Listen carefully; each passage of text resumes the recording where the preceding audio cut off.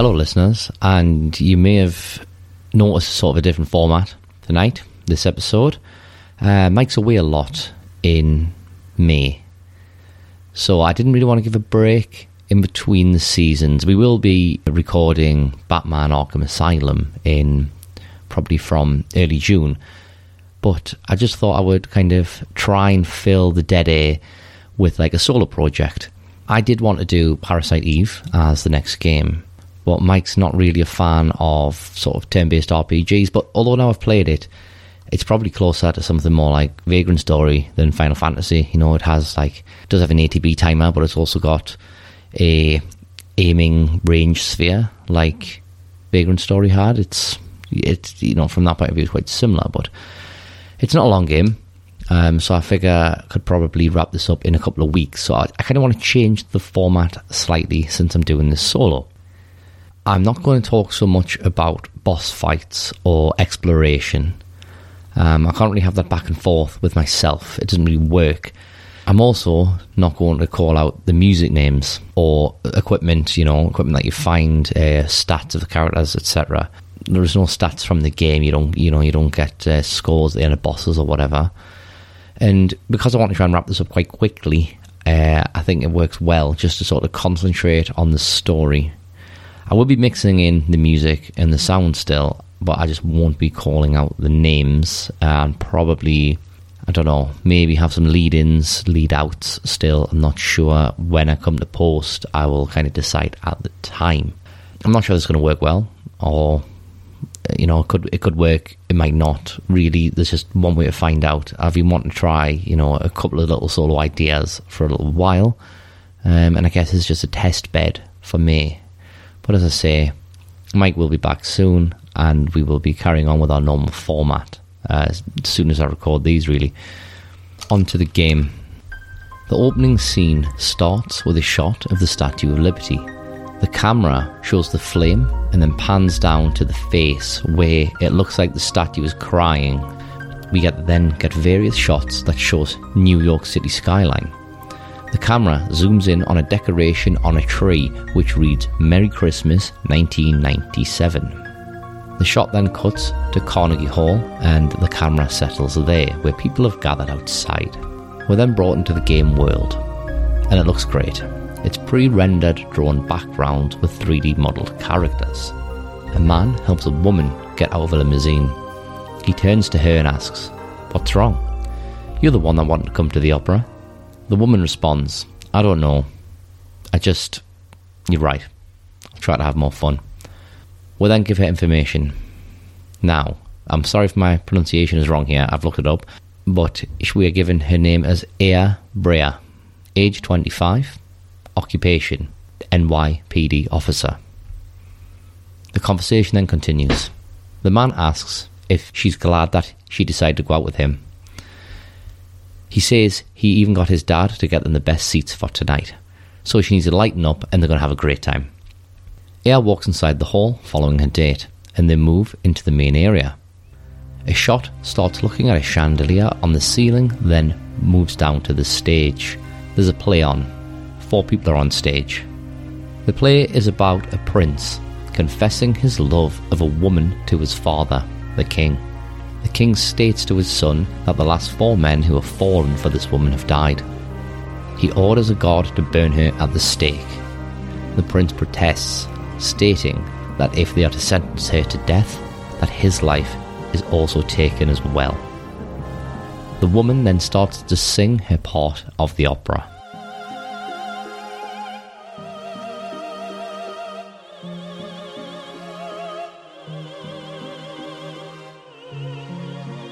As she sings, the screen fades to a CG cutscene. The actress is singing, then she sees Aya in the crowd, while her eyes shimmer. Just then, behind her, the other actors start to spontaneously combust into flames. A man falls off the stage into a crowd. People start to scream and scatter, attempting to escape, but some of them also combust as well. A man falls off the balcony above Aya. She jumps over the row of chairs in front of her, dodging the flaming body. The final shot then shows the actress on stage while the curtain burns all around her. It almost looks like she is savouring the moment. When we get back to the game, Air's date is still next to him, who protests that he doesn't want to die. She tells him to go and to get out of here now, and shoulder checks the man, causing him to run and leave the opera house. Air is now alone in the hall amongst the seats. She runs through the gangways towards the stage to confront the actress. As Air approaches her, the actress is now levitating several inches off the floor. She points the gun at the actress and tells her to freeze. The actress speaks and says, "You're the only one who seems to be fine."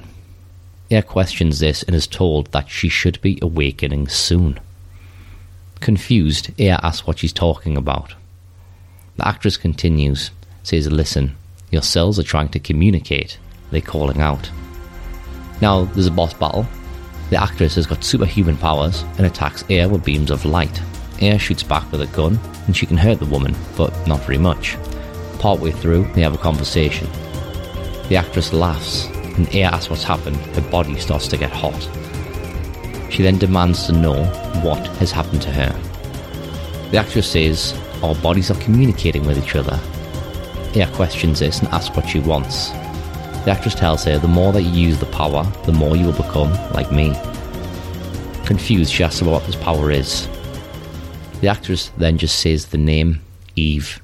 The game then identifies the actress as Eve and says, "I'm surprised you don't know about me, Air. You should know me well." Confused, Air asks what. The screen flashes white, and Air is seeing something she does not yet understand in her mind. A child is lying on what looks to be a hospital room bed. The vision only lasts for a brief moment, and then we are back in the now. Air asks what that was, and the actress runs away. She tells her to wait, and where are you going? Because she's not done with her. Eve floats off the stage left, leaving Air to chase. As Air moves backstage, there's now a large hole in the ground. She knows Eve has went down there and jumps down to pursue. As she does, she hears police cars arrive, and she notes that her backup has arrived but pushes on alone. At the bottom of the understage area, she sees the same little girl as per her earlier vision. She attempts to talk to the girl and tells her, "Are you alone? It's dangerous. You should go." The girl laughs, turns around and runs away, but she fades as she does. Air talks to herself, saying that girl, it couldn't be. Now she's in the dressing room area. She moves through the corridors, checking the rooms, just to find that most of them are locked. Partway through the main corridor, we get another CG cutscene. A rat stops in the corridor and bellows in a low tone in pain.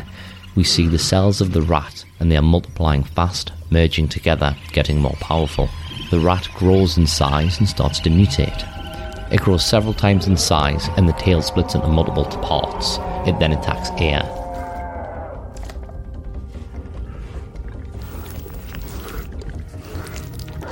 However, it's no match for Air's gun, and it's stopped fast. At the end of the corridor, she finds a dressing room open, and in one of them is a body burned and slumped against a desk. She touches it, and it falls to the ground, startling her. Upon inspection, she finds a theatre key. This key opens other dressing rooms where she finds various items, but the most important one is the diary of Melissa. The diary reads, November 3rd, Monday. The Christmas show is set. This has been my dream. The main actress has a solo concert at the theatre in Central Park. I took all that medication to get here. I have to get that lead part. I'll even sell my soul to the devil if I have to. November 17th, Monday. The cast was announced and Suzanne and I are double cast. I want to play the part alone, but everyone knows she's good. November 21st, Friday. I think I'm overdoing it. My body's getting hotter than ever for some reason. I'd better take more medicine. December 6th, Saturday. I collapsed today. I lost consciousness after my body got hot. I don't care if I die. I just want to get through this show. December 10th, Wednesday. I passed out again. They told me to go to the doctor, get some rest. If this continues, Suzanne will definitely take my part. I need to get better. I'd better take a lot of medication tonight. December 11th, Thursday.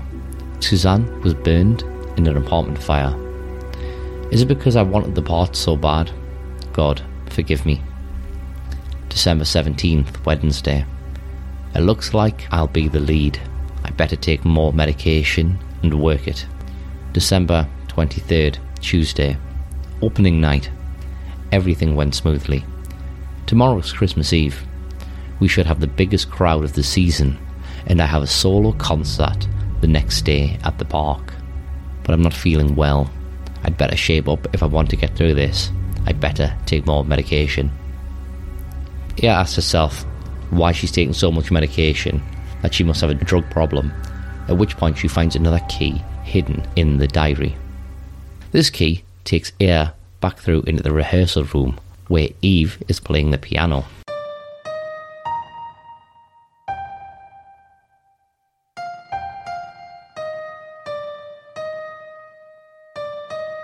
She starts to speak. Melissa. I'm Melissa. No, I'm Eve. She then gets hot. Eve's persona then comes out. Nucleic domination has finally come to an end, once and for all. The next CG cutscene shows Eve hit the piano with her fingers and it breaks it, and she starts to mutate herself. Her hands turn into claws whilst her arms become longer. Her legs disappear and fuse together to create a large hoop-like shape, and she floats around. They fight again. After the fight, they speak. The day for the mitochondria to be free has arrived. Looks like you still need some time, girl, until your mitochondria is completely free. Aya is then confused about Eve's words and asks her, mitochondria? I don't understand what you're saying. We then go back from the flashback, and it's the same scene. It's the girl lying on the hospital bed. Aya asks what this is, and I saw this little girl. However, now a doctor walks into the scene. Aya asks for the flashback to wait, but it ends.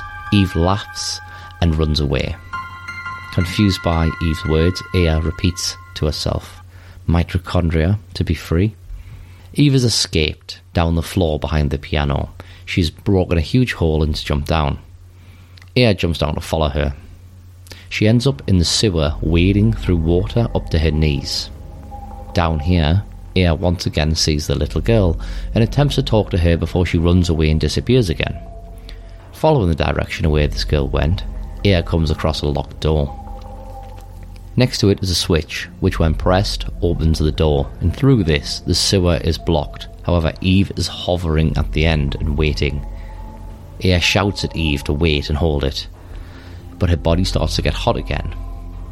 Eve laughs and mocks at her. Aya's ready to take me on by herself. Well, even if you did have more people with you, they would just burn, right? Everyone else but you. You are. Aya cuts her off mid-sentence and demands to know why. Why is she the only one? Eve tells her she'll find out eventually. And even if you don't understand, your mitochondria will. They've always known. She then tells Aya that she's going to give her some time to think and evolve. This will allow her to lead her to the day where she will awaken. Eve then leaves and floats towards another gate, and much like Dracula can turn into a mist to pass through objects, she turns herself into a gel-like substance to do the same thing at the other side. She then reforms and escapes. Meanwhile, the creature that used to be a crocodile has mutated and attacks.